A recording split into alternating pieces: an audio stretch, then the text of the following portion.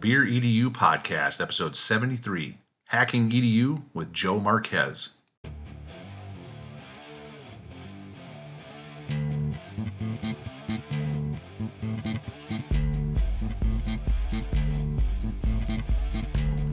Welcome to the Beer EDU podcast, the podcast for educators that love to learn and share ideas with fellow educators over beers, with your hosts, Kyle Anderson and Ben Dixon. Kyle, my friend, how are you? Ben, I've said this one before, doing the best I can, but that was in regards to the pandemic, so a little bit different now, best I can. Yeah, we got some crazy going on.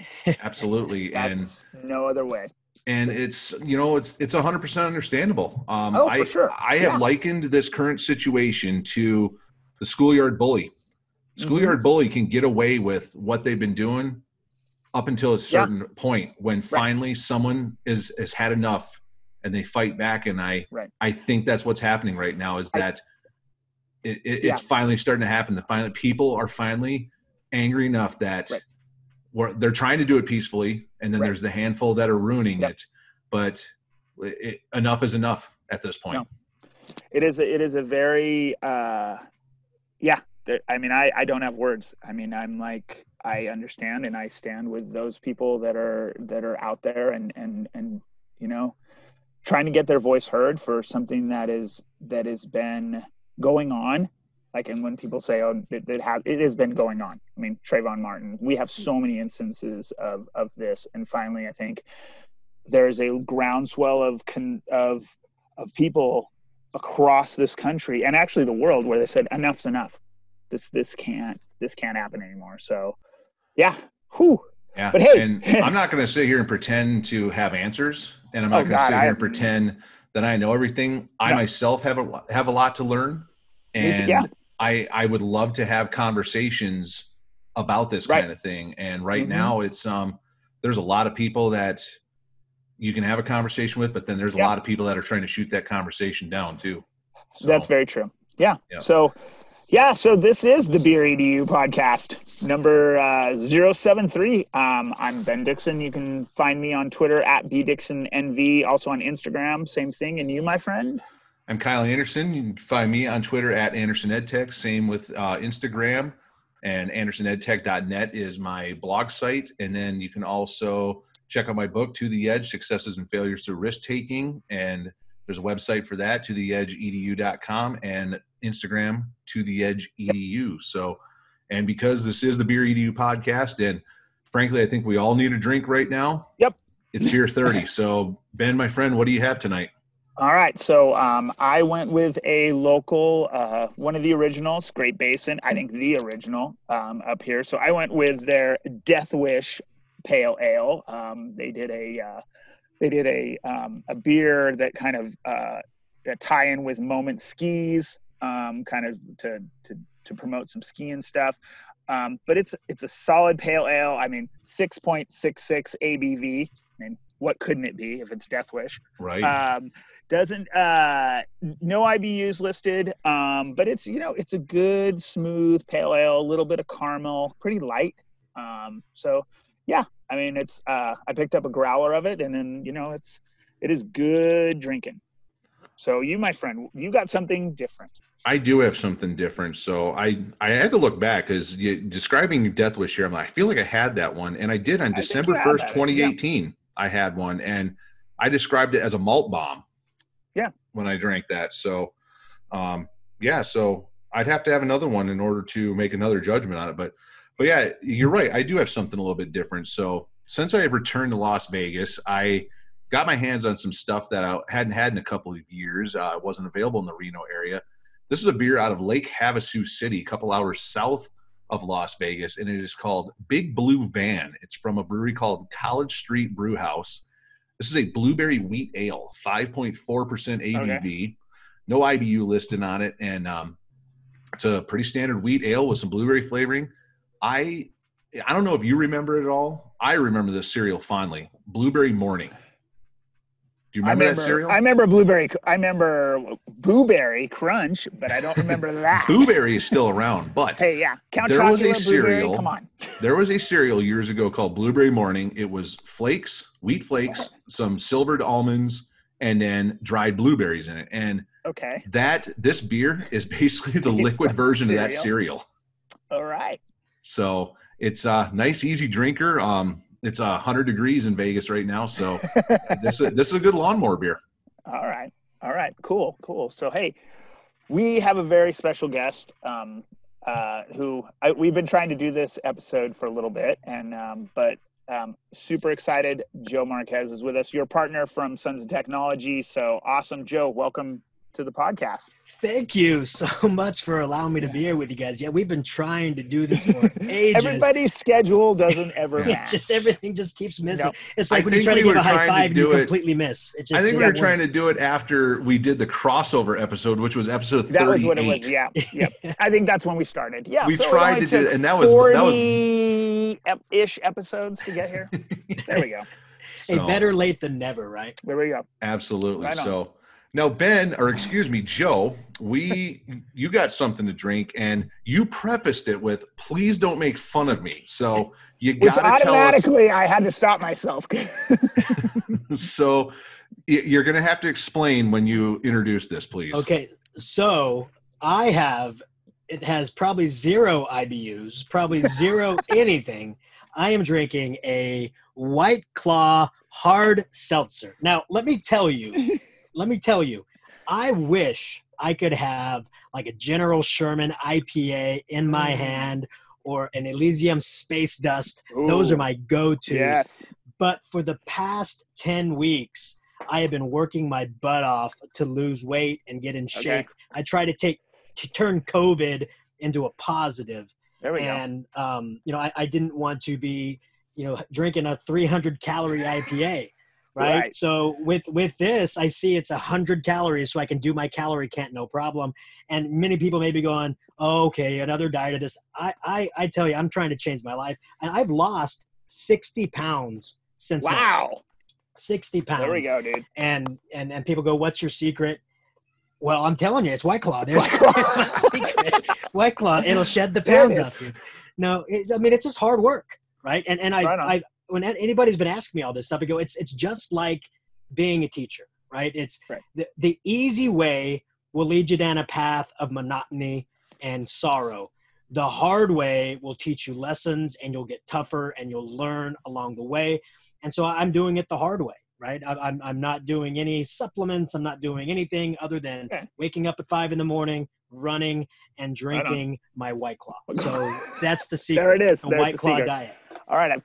I remember the commercials from the early 90s for Slim Fast where the little can would get like a little slender at the end of the commercial. Does the White Claw can do that too? Ooh, it is. It's a small. There we go. Yeah, there we go. Oh, there it is. Yeah. See, special effects and this everything. will not do that. No. So, and the one I'm drinking it tastes lighter, but I can guarantee it's probably still almost 200 calories for the can. I don't even want to know. Yeah. The COVID 20 is real. That's all I'm going to say. Oh, indeed. So, well, Joe, welcome back once again. Like you said, better late than never. So, for those that may not have listened to episode 38 and those that have never heard of you before, tell us a little bit about yourself. Who are you? What do you do? Yeah, so I'm Joe Marquez. I am an educator out of the Central Valley of California. I spent 10 years teaching 8th grade science in the Central Valley of California. And during those 10 years, I was also an instructional technology specialist for my district. And during that time, I was able to meet up with some amazing people in an organization called Q, which really took me down a path of pushing myself and learning more. And it allowed me to be presenting at conferences and starting to do keynotes. And through all of this, I was actually picked up by a company called CDW.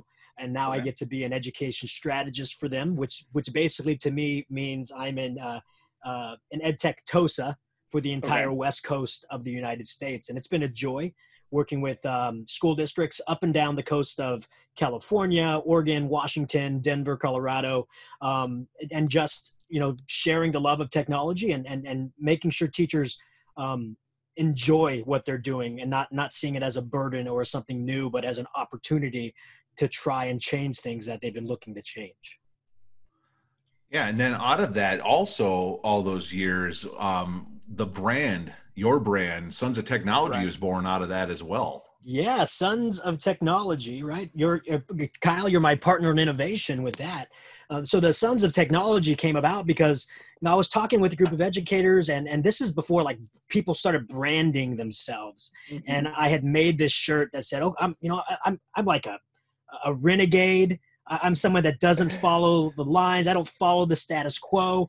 What show do, oh, you know what? Sons of Anarchy is that show. They don't follow the status quo." And so we made a mock-up shirt like this, and people are like, "Oh, that's pretty awesome. That's pretty awesome." I said, there's got to be something to this, because part of inspiring people is getting them to come talk to you. And wherever I wore that shirt, people just gravitated to ask questions, and I started explaining to them our mantra. And so then I had a student actually design the actual logos. I said I wanted to look like the Sons of Anarchy, but geeked out with technology. And they came back with this logo right here. Yep. And then we just started our club. I started going to conferences. I started watching people present. I'm like, that's an amazing presenter. I would say, hey, do you want to join my bike club? And he's like, what the heck is that? And I just explained to it. I said, there's no strings attached. You get a free shirt. I'll give it to you. We don't sell these shirts. You get a free shirt. And you just join the Twitter group, and we just share ideas. And now we've grown to over 40-something members. Nice. We've grown with the podcast. We've grown with a YouTube channel, which is helping thousands of educators during this time. And we really strive to meet our mission. And the mission that we want to meet is just sharing the love of education with one another, and making sure everybody's voice counts, and everybody, no matter what, can better themselves, no matter what station in life you're in or what point in the career you are. And in fact, people see the word sons and they immediately think it's like a male club, and it's not. We are not male. We're not female. We're just educators. People are like, well, why don't you do daughters? I don't want to separate anybody out. And so the Sons is actually a takeoff of a Bible verse. And even if you're not into the Bible or anything, it's still a great verse just to live by. It says, you're the sons of light and the daughters of day. Speak encouraging words to one another, build each other up, build each other hope, so we can all be in this together. No one left out, no one left behind. I already know you're doing this, so just keep on doing it. So when we give these shirts out, we already know you're sharing the love, you're sharing the passion, you're sharing everything to teachers.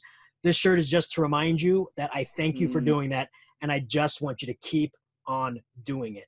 And that's the mantra of Sons of Technology. We're here to help, we're here to guide, and we're here to inspire.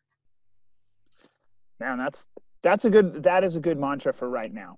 Yes. That is some powerful stuff. Yeah, absolutely. I mean, I've heard you quote that 1,000 times in the years I've known you, and it's always struck me as being profound. But I mean, just hearing you say it again, considering how we started out this episode here, just this current situation, Ben, you're absolutely right. I mean, that is a perfect quote for right now about building each other up, encouraging, and not leaving anybody behind. And yeah, it's perfect quote for right now. I mean, what better thing to think about humanity than that? Right? If everybody lived by the mantra that we're all in this together, we're all in here to help, and we're not going to stop until you are capable and you are there. We're just going to keep on helping. I mean, what better mantra to do that, whether it's education or just being a human, right? So, I mean, we absolutely love it in the Sons of Technology, and we absolutely love to share anything and everything we can with anybody we come into contact with. So then, Joe, during this whole COVID-19, like how did that affect the work that you're doing? I mean, I can imagine that it kind of ramped you up a little bit. Yeah. I mean, if you imagine, I'm driving in a Beetle and you strap on a rocket, that's exactly what I'm in. That's exactly what educators are in right now, right? Everybody says that we're in distance learning, and I say, well, not really. You're in panic learning, right? You're in a pandemic learning. Right. We haven't really started distance learning yet, right? Because you've just been thrown into it. But my job has been there to just support schools. I'm not there to help schools, because that entails schools need help, and schools Right. don't need help. They need support. They need to know somebody's there, that they can ask a question. They want to know that they have a wide breadth of information from the United States, because part of my job is doing research on everything across the United States. What are schools on the East Coast doing compared to the West Coast? What are reopening scenarios happening in the Midwest compared to the East Coast? So schools need that information, because they don't have all the time to do that research. And so, yeah, my time has been spent, as with everybody else, on Zoom calls, on the computer doing research, and just helping out as much as I can. Well, just a quick side note here, your weight loss during this time, a lot of that probably had to do with the fact that you weren't on the road and eating out all the time, because you've actually been working from home. I tell you what, I mean, a lot of times I would schedule my hotel between the school I was going to go see and the best craft brewery around that area as well. Right. I would do my research in that fashion. Yeah. And so, yeah, I mean, I would go and I would wake up at 5 here, get on a plane, go and do my work. And the last thing I want to do is work out or run. I just want to eat, have a couple drinks, and go to sleep, and, repeat. So yeah, this COVID pandemic has allowed me to hit that reset button. And man, you don't really know how much you need people until you have kind of this little bit of despair in you, saying, man, I'm never going to get back to where I used to be, or I'm never going to get back into shape. Is this what I'm going to be for the rest of my life? And I'll tell you, Kyle, you've been helping me out in our little Twitter group, and Ed Campos, Roland. I mean, you guys keep me on point. You guys make sure that I understand, and my family. I mean, looking at my girls, I said, I don't want to leave them any earlier than I have to. So I'm going to do everything in my power to be here for the long term.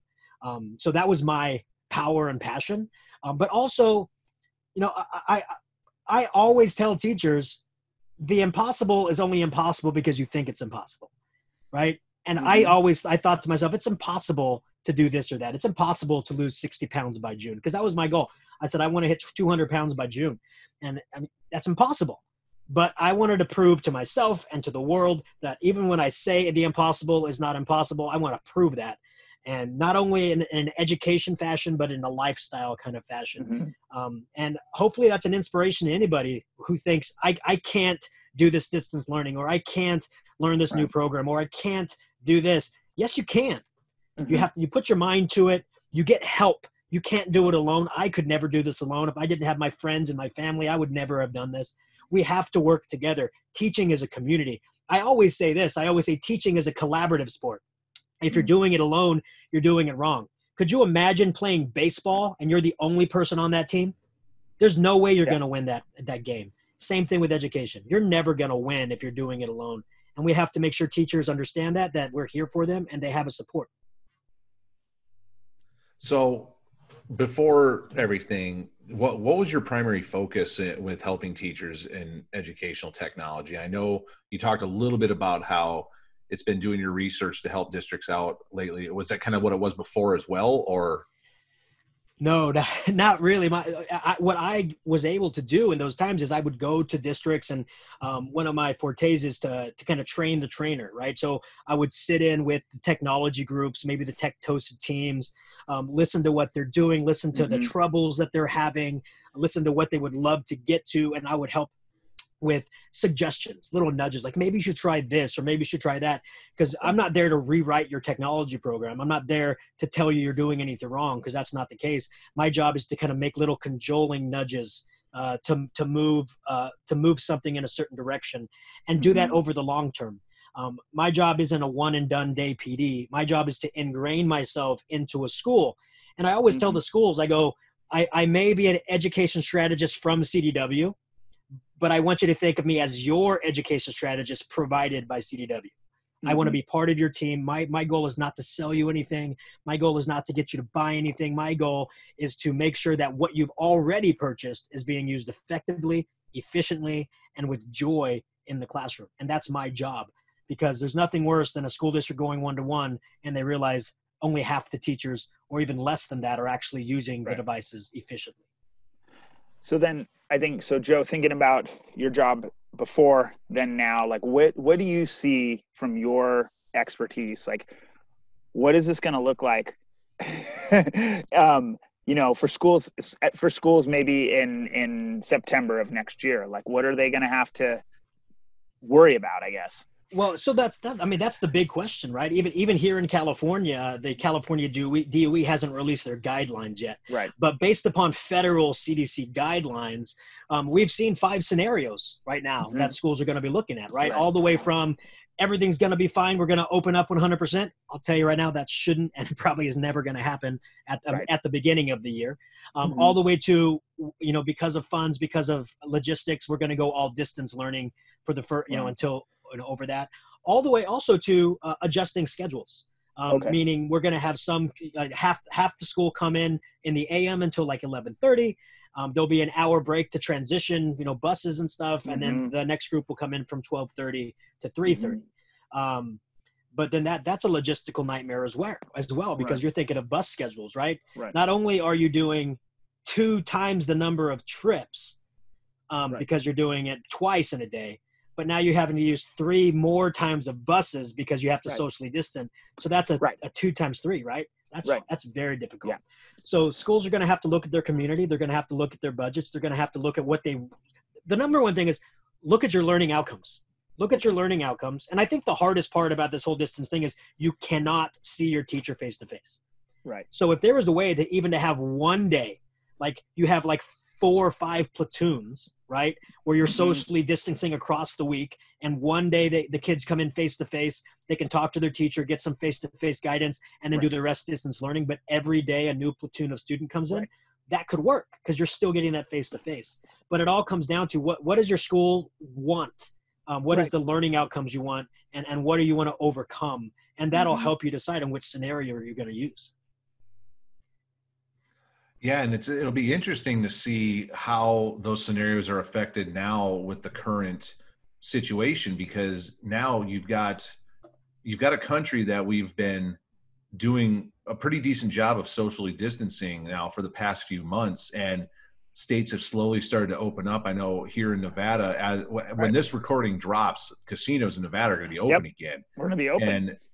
But what you've also got is you've got literally thousands of people in the streets right now that are not socially distancing whatsoever. And in fact, they are getting right up on top of one another. And are we going to see a massive outbreak of COVID as a result of this? Or is this going to be the thing that kind of ushers in that herd immunity? Yeah. Or is it not going to have an effect at all? Because I was reading an article earlier this week that Italian health ministry officials are saying that those that are getting the COVID now in Italy, their symptoms aren't nearly as severe, and it's a totally different animal than what it was months ago when Italy was just absolutely racked by the disease. So it'll be interesting to see what those scenarios that you were talking about the CDC are going to look like now as a result of this. Yeah, I mean, it's changing, you know, by the minute, by the day. I mean, you know, every morning when I do my walk with my dog, I listen to the Bill Nye podcast, and I get some really good information off of him, right? Ever since junior high, I've trusted him, right? Bill Nye, the science guy, right? Yeah, can't go wrong with Bill Nye. But he has great guests, and they tell it to you straight. Right. Right. You know, you're talking about herd immunity right now. The country is about probably at a 12%. And herd immunity doesn't work until you're at like a 70 or 80%. So we're far off from that. Right. And then the vaccine as well, even though they are amplifying the vaccine, normally they go by steps, complete step 1, move to step 2. They're doing all the steps simultaneously because they can always backtrack. They can't fast forward. So they're trying to fast track everything. So everybody's doing the right thing. We just have to be vigilant. My wife always says to me, whenever I bring up schools and scenarios and this or that, she's like, but what has changed? She keeps saying, but what has changed? Because there's no vaccine or anything like that. But, you know, hopefully the social distancing guidelines happen. Nobody wants to see masks on kids, but masks, you know, on teachers could be, you know, a possibility or necessity. I've actually seen a couple really good masks on Twitter where teachers have actually done the cloth mask and they cut out the middle and they put a plastic guard and sew it in. And so you can still see the smiles and see the talking. I thought that was an amazing innovation for those masks. But I just say for me personally, based on all the research I've done, based on all the science, I have a biology background. Right. So I worked in labs on DNA and RNA. Just everything that I heard, all the virology that I know about, it ramps up again in the winter. I mean, oh yeah, that's why the flu season is always from, Right. October all the way through January, because viruses love cold. Right. So we're hoping, well, Kyle, in Las Vegas, you're really happy because viruses hate heat. Yeah. So you're good to go. Apparently you shouldn't even be there, Kyle. Come on. True story. But I just say stay vigilant, and, Right. and small sacrifices now could be for Right. huge payoffs later. And I tell school districts all the time. I go, you should not be planning for short-term changes in instruction for this thing. You should be looking at Right. long-term pedagogical shifts that could benefit students. Right. Could you imagine high school kids that now understand that distance learning can work for them, and now they're going to be forced back into a classroom? Same thing with college kids. Yeah. Right? They're like, I love this. This is great. What are you going to force me back into a timeline for? Well, I think you're those right. are things that have to be thought about. And I think we've talked about this a couple times on different episodes where some of this situation for some kids, this works. This is like their jam. Like this is what they thrive in. And whereas other kids do need that social interaction and those things. But some kids, I think, and I've said it before, I'm like, we've always talked about like dipping our toes in the flipped learning and everything. And now, man, we just all got pushed in the deep end and we had to figure out it's going to be flipped. There's no other way for us to be doing this. I mean, when I was teaching, back in 2013, 2014, Right. when I first started using technology pretty heavily, I started getting, in school, you always get those slips saying this so-and-so is going to be out for a week. Can you fill out this form and give them enough work to meet this many hours? And Right. in the school district, I had tons of those absence forms coming in. And I go, you know what? I'm going to treat every day like everybody's absent. I'm going to record my lesson every day. I'm going to live stream it on my YouTube channel. I'm going to archive it on our class page. This was before Google Classroom was out. So I did all of that. Everything I did, I documented and curated as if everybody was absent. Right. And my students loved me for that because the ones that missed it felt like they never missed it. Those that were very studious and wanted to go back and listen to a lecture because they knew a test was coming up, they were able to do that. Those that daydreamed the entire time were able to go back and listen to things. Or we don't ever have those kids, right? Right. So recording like that, to me, I think prepared me to be able to help schools out with a hybrid model, because I would teach that way to a face-to-face class, assuming there's going to be somebody listening. And the amazing thing is this: I had students who were absent following along the class, because in the lesson I would put up Nearpod codes, and that student who was absent would jump into the Nearpod. They would play the Kahoot with us. They were playing the entire time.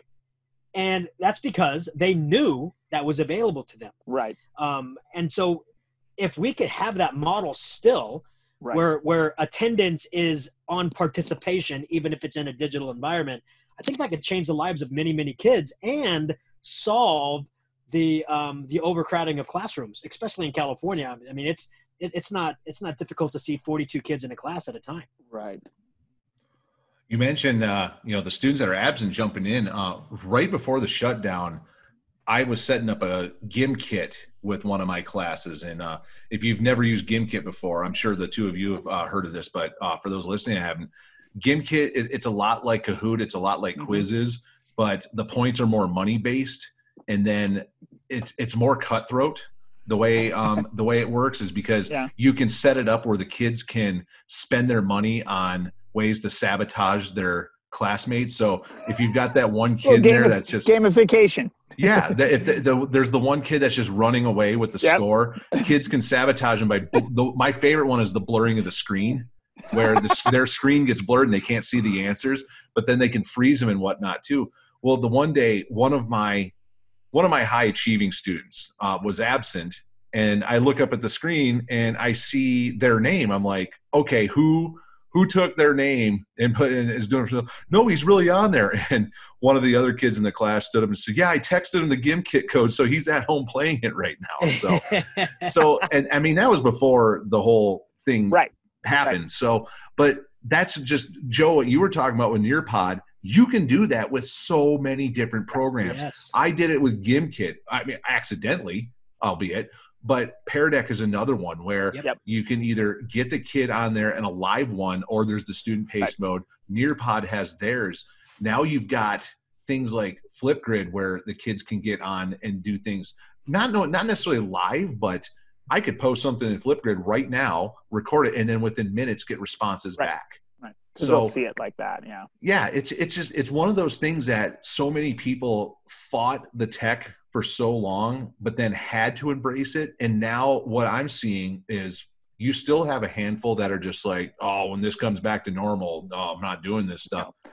But most people are asking for more. They want to know more about this stuff. I actually just, before we started recording this today, I got an email from a district in Northern California from the Google Certified Trainer Forum inquiring if I'd be able to conduct some training for Google Classroom and extensions for their district. So I haven't been able to respond yet as of this recording, but I'm going to be looking into that because I would love to help them out. You know, I always say everybody wants to learn how to work a parachute when they're thrown out of a plane, right? So, oh yeah, we're in that mode right now. Yeah. So even the teachers, you know, who never would have wanted to skydive before, they've been thrown out of the plane. Now they're like, please show me how to use this. Right. And so they're wanting to do that. And once again, just like, you know, Ben, like you said, and Kyle, like you said, the hope is it sticks and it keeps moving on. Right. This is not a temporary fix. No. You're there to learn things, to make a better experience for the students, but also a better experience for you, the educator. Right. I mean, the whole purpose of technology is so that at any moment you can inspect student work and see if the class is getting it. And then you can redirect the class if you notice the majority are not. Right. So that's the benefit of technology instead of waiting till Monday to take a quiz. I can't imagine anyone thinking, like, best case scenario, we all go back beginning next year. Everything is 100% just like it was a year ago. I can't imagine classes looking the same way just based on this, just based on like we saw kids thrive in this environment. We saw teachers thriving in this environment. We saw what the power of technology can do with putting things into kids' hands independently. You know, I think about the number of our parents that are now, I mean, I can't imagine, my kids are in their 20s, but I can't imagine like being a parent at home, trying to work at home and then having little kids. And I know Joe and Kyle, you both have kids at home. It's like, I have parent meetings and they're just like, I can't do this. And I'm like, that's because you're the parent. They're not going to listen to you. It's okay. But I think you're going to see when we come back, there's going to be a swell. I mean, I would hope, maybe I'm an optimist. The way we've been teaching and running schools for the last 100 and something years, like, this is like, okay, that's not going to work, especially in this situation. Yeah. And then here's the thing, like, this isn't going to be an isolated incident. We all know that. This is the way things evolve and things like that. Like, who knows what it'll look like?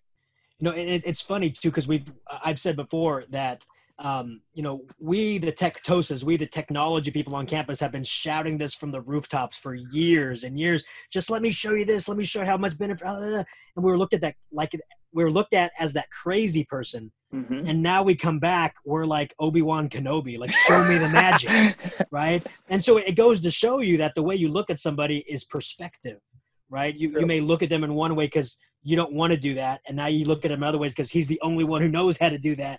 And so, I mean, it's this perspective. And so it shows that fine line between, you know, crazy man on a mountain and old wise man on a mountain. It's crazy. Well, and, you know, teachers are one thing with the resistance. Nice Star Wars reference again, right? But the ones I worry about are administrators. Okay. Now, Ben, you're a forward thinking guy. You're not the ones I'm worried. You're not the type of administrator I'm worried about. But there are administrators out there that are still walking into classrooms to conduct observations with a clipboard, a legal pad, and a pencil. Mm-hmm. And then they're trying to write evaluations based off of that. So it's those administrators I worry about. Are they going to realize what this was and then embrace the fact that we have to move forward with the technology, with the ways that we can reach kids in a distance learning situation that we know is going to happen again? Mm-hmm. Or are they just going to be as unprepared as many of them already were? So I have confidence that many are realizing it. Yeah. So my school that I'm still currently at, Right. my principal, not the most techie person, right. but realized the importance. And we're at a one-to-one school. So my school wasn't so much of an issue. The school that I'm going into in Las Vegas, the principal there, I was invited to their last staff meeting, and she straight up said, "I'm not a tech person. I know nothing about it, but this is the way it's going to be. And if you don't know about this stuff, you need to start getting trained up on it." And then she mentioned me, not by name, but she mentioned me saying, "I've got a new person coming in. It's a Google certified trainer that's going to help me help you out." So I know the school I'm going into is going to be a situation that's going to be great, but I just wonder about a lot of other schools.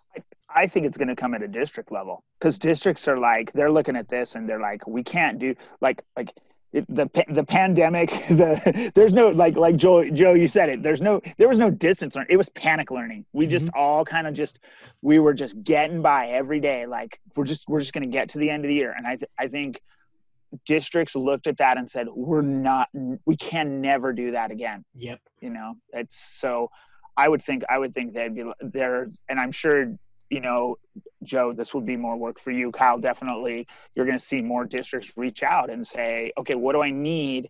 What do I need to get my staff ready? And then what do I need to get parents ready? Because that's my big thing, is like we do a lot in this case scenario, we have a lot of kids at home learning with their parents, and their parents are learning with them. I've had multiple meetings with parents where they're like, they don't know our jargon. They don't know like all our stuff. Like you talk about doing this and they're like, I don't understand what that is. So, you know, I see a whole component that way too, where we're going to have to do professional learning for families.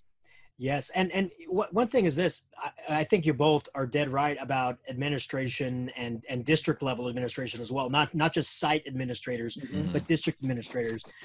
So I want everybody to know that there is a distance learning leadership summit that is happening on June 16th, 17th, and 18th, specifically for school leaders and school administrators. And it's 100% free.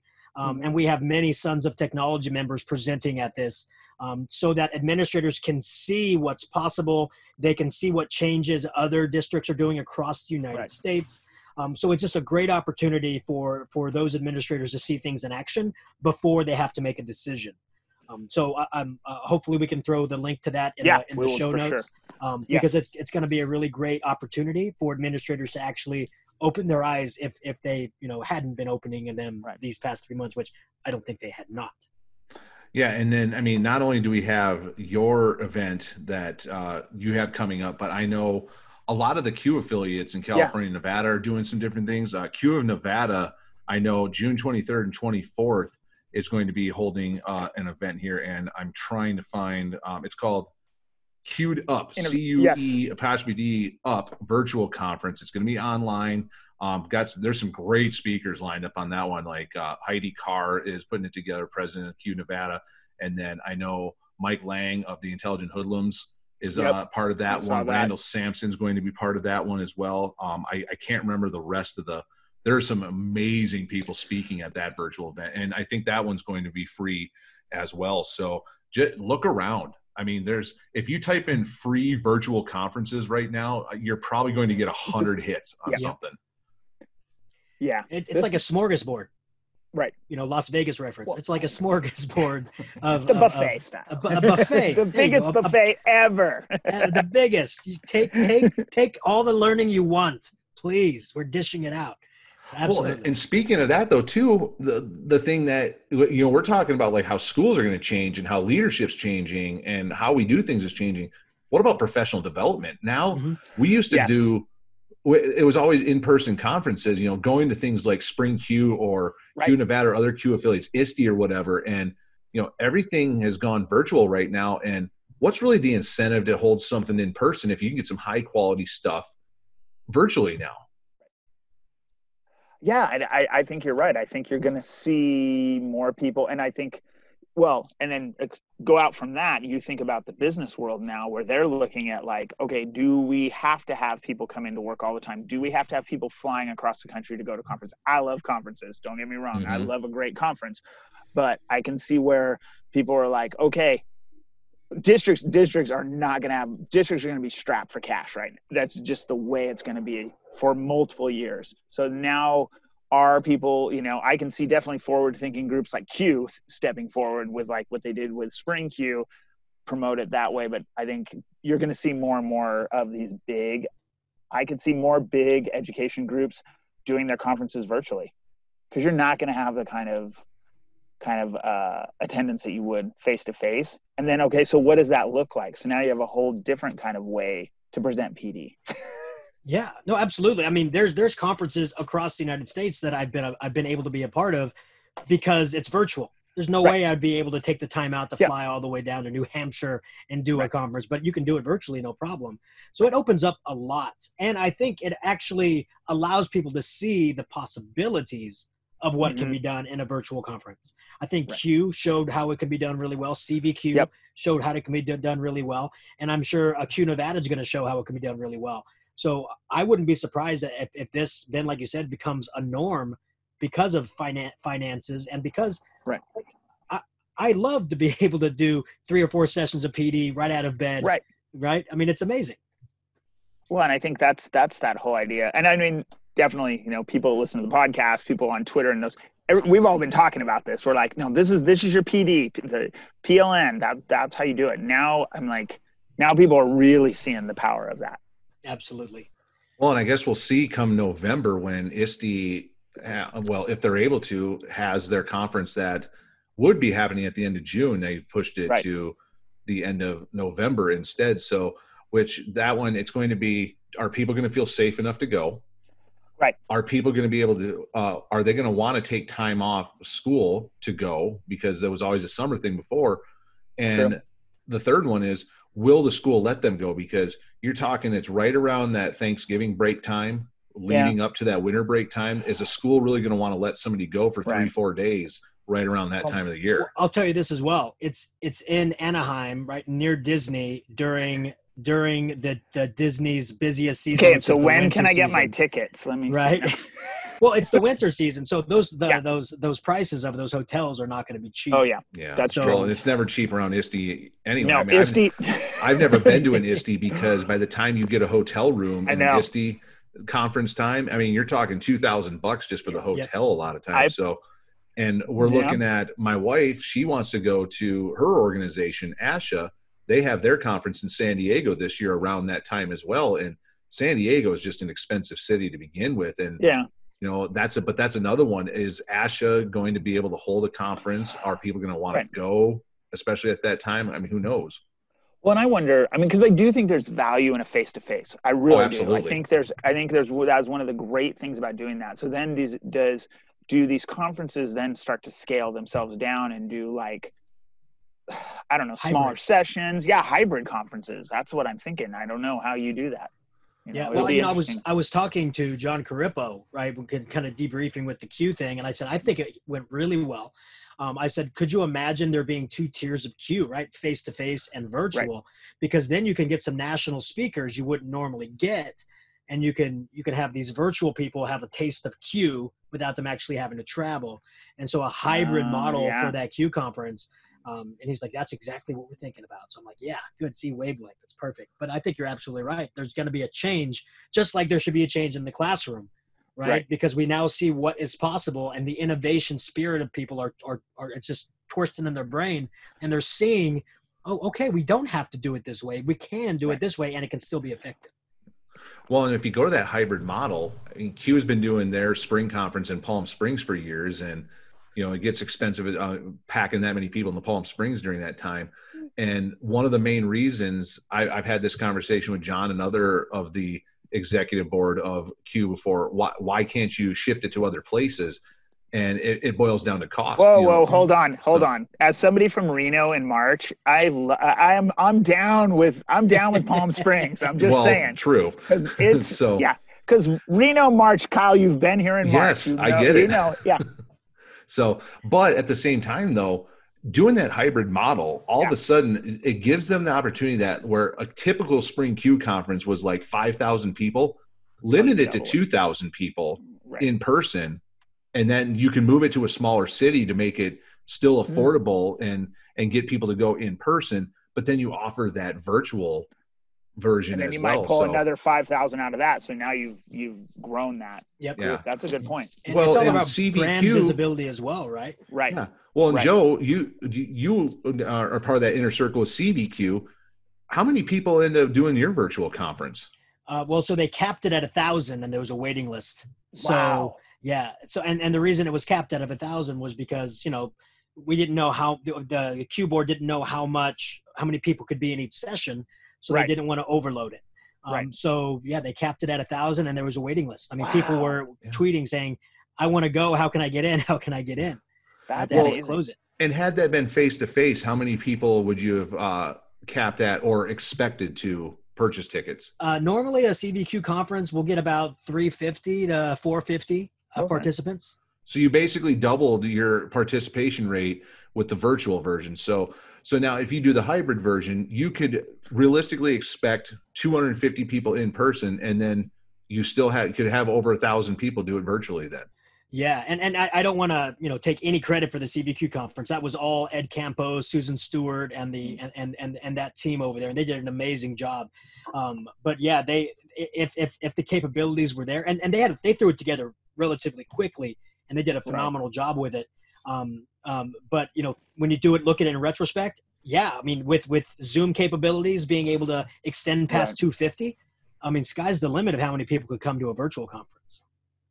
That's a great, I hadn't even thought of that. And that's the sky's the limit on what we're able to do as educators, if and when we're going to be in this situation again, because, Ben, I think you said it earlier about how we all got kind of thrown the deep end in. For the most part, everybody learned how to swim relatively quickly, and we're just much better prepared for the future when this happens again. And just imagine what we're going to be able to do as educators in the future when this happens. So.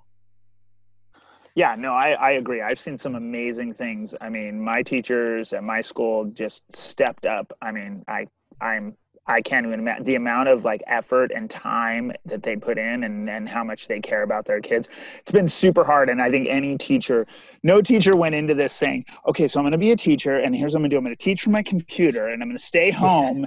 I mean, that everybody's like, that's not what I signed up for. But I think I've seen, not just in my own school, but in my district, and then just people I interact with, across the country. People it's pretty amazing what people can do, and we're a pretty creative species when we put our minds to it. Oh, absolutely, and I think that's one of the things is sometimes we have to be forced to stretch our abilities, For sure. And then when we're forced to do that, we're amazed at the outcome. And it's always because, the hardest things to accomplish in life, they're never easy.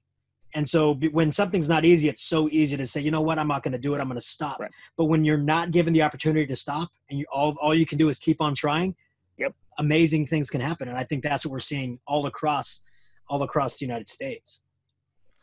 Now, Joe, we would be remiss to have you on and not talk a little bit briefly about hacking EDU, because you were like the hacking king. So real quick, just what do you mean by hacking EDU? And then give us a couple of your favorite hacks. Well, yes. So yeah, I mean, that's what the Sons of Technology is known for, is the hacking of tools. And when we say hacking of tools, it's just using them in a different way than they were originally intended, or using it with a feature that the company didn't know it could actually do that. So that's what we mean by hacking. And so one of my favorite ones is, especially during this time of distance learning, is the Pear Deck Adventure Hack, where you can actually create a linear Pear Deck, and then you can predict the part where the students are going to have a difficult time and create 3 different paths, hard, medium, and easy. And you tell the students which one you should go to, just make your feeling, and they'd click on it. And when they're done, it takes them back to the linear path. So it allows for asynchronous differentiation. So it's a really fun little hack to use with Pear Deck. Cool. Another cool Pear Deck hack is turning on the closed captioning for Google Slides. As long as you're using the Pear Deck Power Up Chrome extension, when you start up your Pear Deck, if you really quickly go down to the bottom and turn on the captioning in the slide deck, it'll stay on for the entirety of the time. So that's a fun one. One of my absolute favorite hacks is the Quizzes Kid Creator hack. This is where Quizzes allows you to upload an Excel file to create your quiz. And so what I did is I created a Google form that has the students ask a question, give 4 possible answers, which of those answers is correct, and how long should the students have to answer that question. And once it's done, it takes a matter of 5 minutes. The teacher just uploads that Excel file, and boom, a class-created quiz in a matter of 5 minutes. So that's a pretty fun one as well. Yeah, I remember the Pear Deck one with the closed captioning. That was one that you had texted me one day about that, asking if it was possible. I'm like, I don't know. I don't think so. But let's see what we can figure out. And I sat down to start kind of plugging away, and you text me right back like, I got it. And you just like, hold up a second. 10 minutes later, you sent me a YouTube video of it, like ready to go. I'm just like, okay, well, first of all, congratulations for finding it. Second of all, you made my life easier because now I don't have to figure it out. That was great. Well, one of the funniest things is, when I troll Twitter, I guess that's a bad thing to say, but when I scroll through Twitter, I look for problems. People are asking questions, look for problems, and I try and go and solve them, and then come back with a YouTube video saying, "Hey, I did it for you. Here it is." Yeah. People have called me the EdTech MacGyver, because you can take little pieces here and there and fit together an explosive lesson. So that's what we love doing. I mean, not only hacking apps and using them in a different way that the company never expected, but also app smashing multiple apps together to create a different experience or a different function. So those are extremely fun. Like for high school English teachers who always say, I don't like using computers because I want them to have the paper and the pencil and the highlighter and all those things. We created a whole routine on how to annotate the internet with the 5 top Chrome extensions.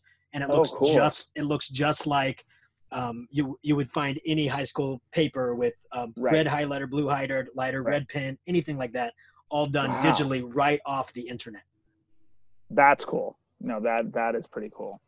So, and they're fun. I love doing them. I mean, I enjoy it. I love a good puzzle. I love a good, I love a good, when somebody says, I can't figure this out. I love to figure it out. I just love to help. And I get a rush when I do it. Well, if someone's looking for that help, where can they find you online? Because there's a lot of different places they can connect with you. Yeah, so they can absolutely find me on Twitter.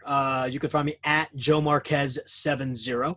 You can find me on Instagram the same way, but I mainly work off of Twitter. You can also take a look at our YouTube channel, which is youtube.com/Sons of Technology. We have multiple hacks that we've already recorded and placed on there. And if there's not a hack that you need, or you have a hack that you want, please definitely email us, joemarquez70@gmail.com or sonsoftechnologyedu@gmail.com. Ask for the hack, and we will do our research and we'll get it done for you, and we'll post it on the YouTube channel, and then we'll tag you in it. Awesome. Yeah, definitely check out Joe. You have tons of information. You are, and you're always there to help people. So yes, definitely reach out.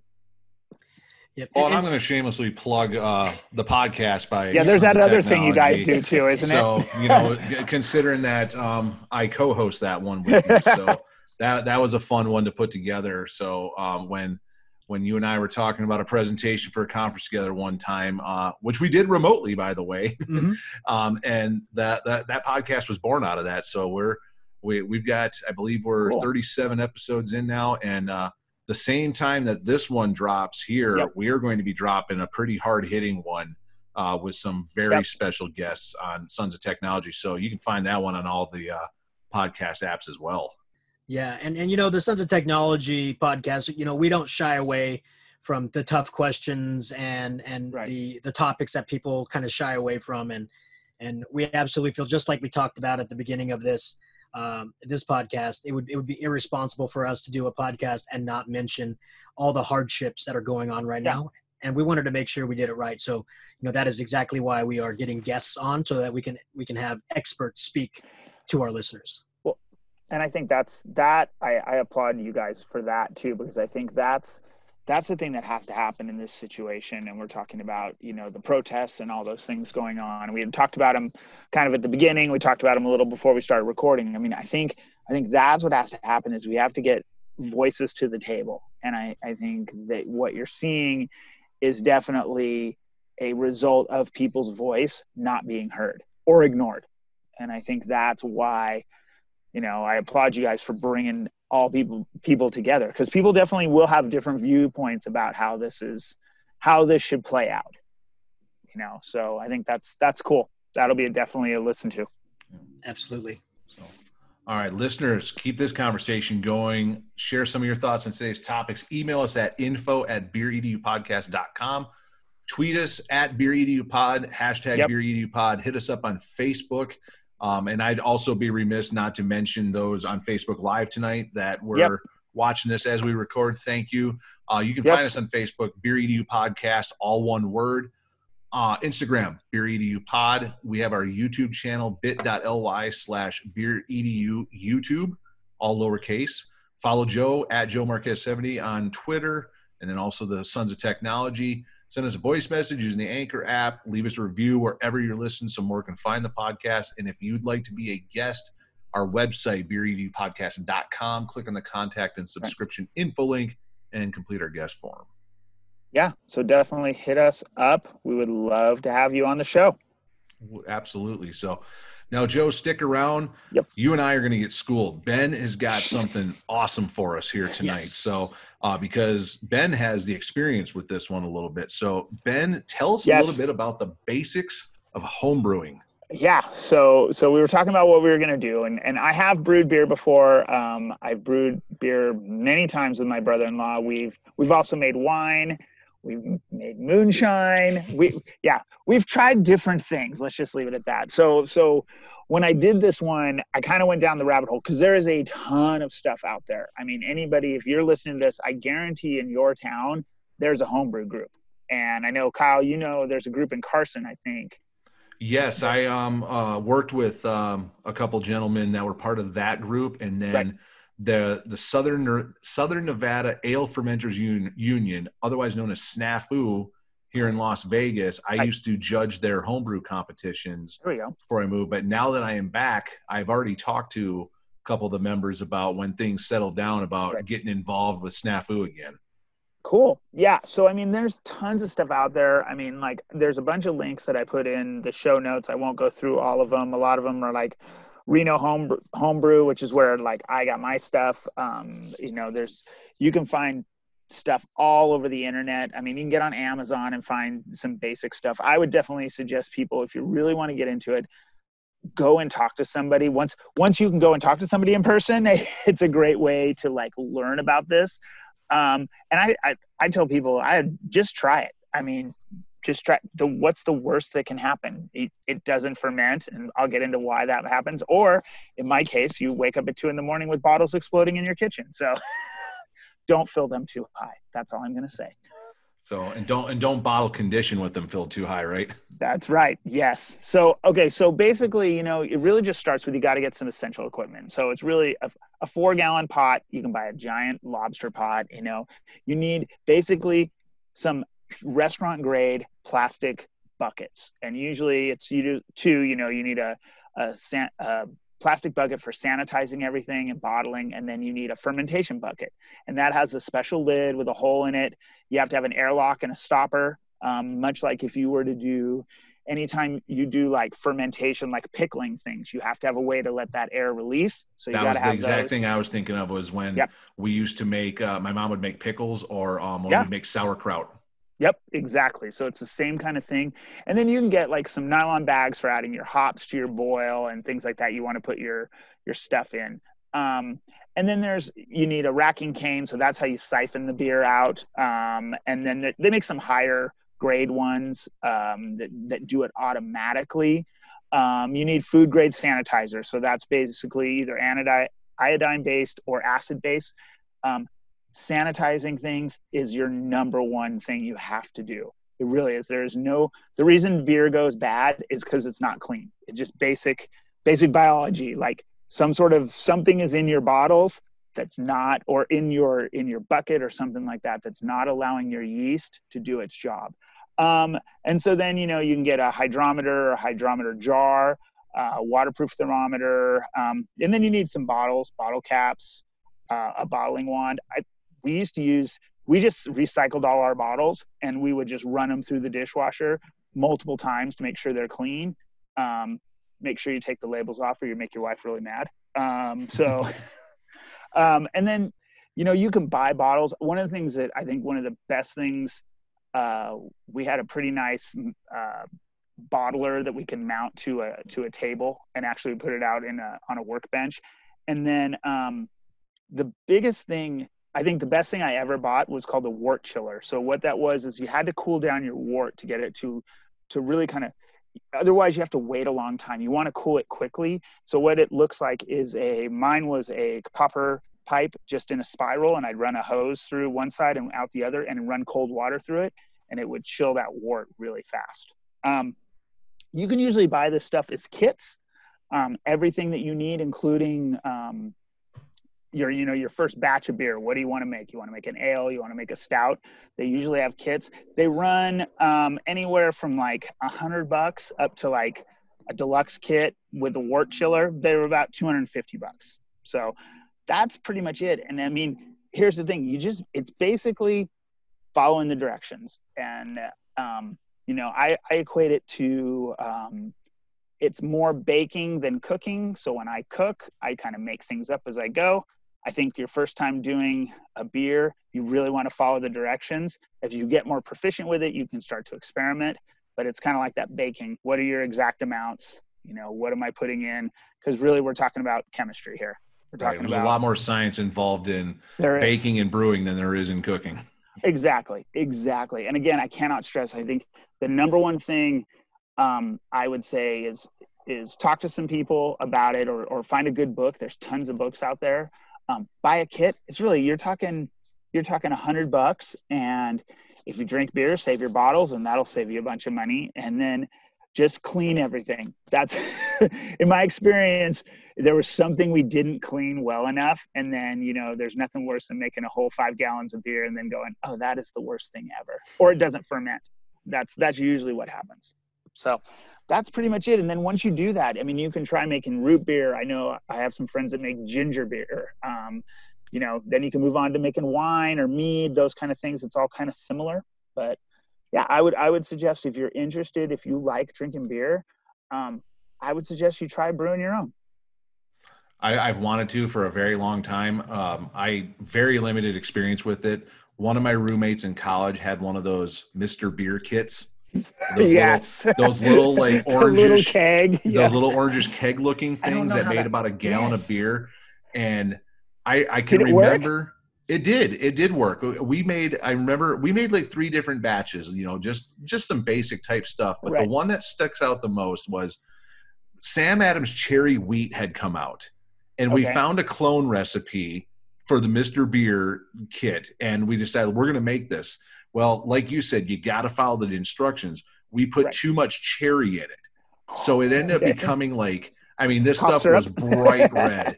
It was bright red. And I mean, it was cherry wine, essentially what it was. Okay. Well, then we took it out too soon, I think.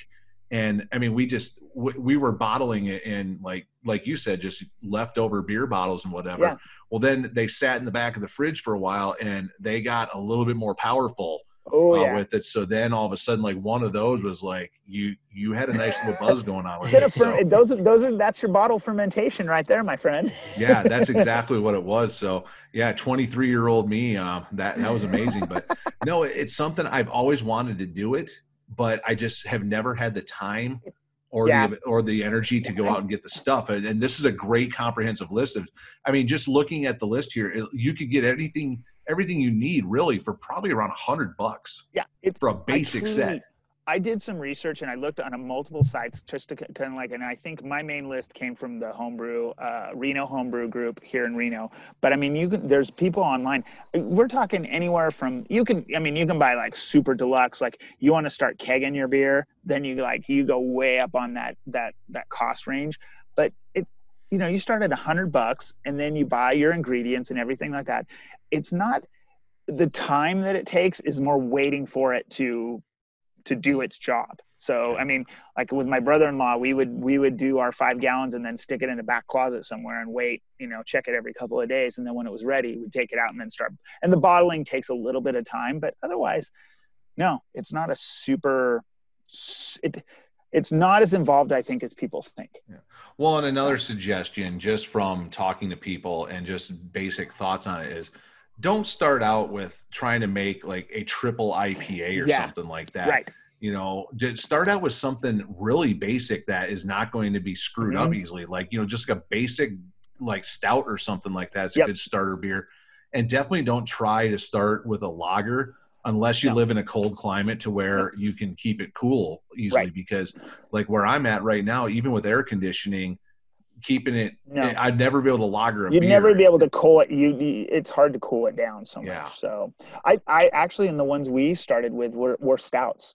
We did a couple stouts, we did a porter, and then I think we've tried a couple. IPAs, like you said, are kind of challenging because there's a whole timing thing with the hops and everything. Well, how long you boil the hops for? Are you going to dry hop after the boil? I mean, there's so many different steps. So all those great beers that your favorite brewers are making, that comes after countless attempts at trying to perfect that beer. I can't even imagine how many gallons of beer are dumped just in the testing process. Well, that's true. Yeah. So, I mean, that's pretty much it. I mean, I would encourage people to go out there and give it a shot. It's super fun. I mean, there's nothing better than making your own beer. Yeah. Well, and you get like 3 cases of beer. Yeah. Well, and speaking of, hops and whatnot, we mentioned this before, but in a future episode, you're going to talk about how to grow your own hops a little bit too. So that's on my list of things. Yes. I have a space and everything, although it's getting warm. So I'm not really sure how I have to do some more research on that. Yeah. So yeah, that's it. Awesome. Well, Ben, great info there. So, and Joe, once again, thank you for joining us, crossing over to this one here. I think another crossover episode down the road someday might be in the cards. Absolutely. So definitely looking to doing that. So, and then listeners, of course, we thank you for your support. Facebook Live, thank you for joining in. And thanks everybody on comments Facebook Live. And support and everything. And until next time, may the malts and the hops be with you. Right on.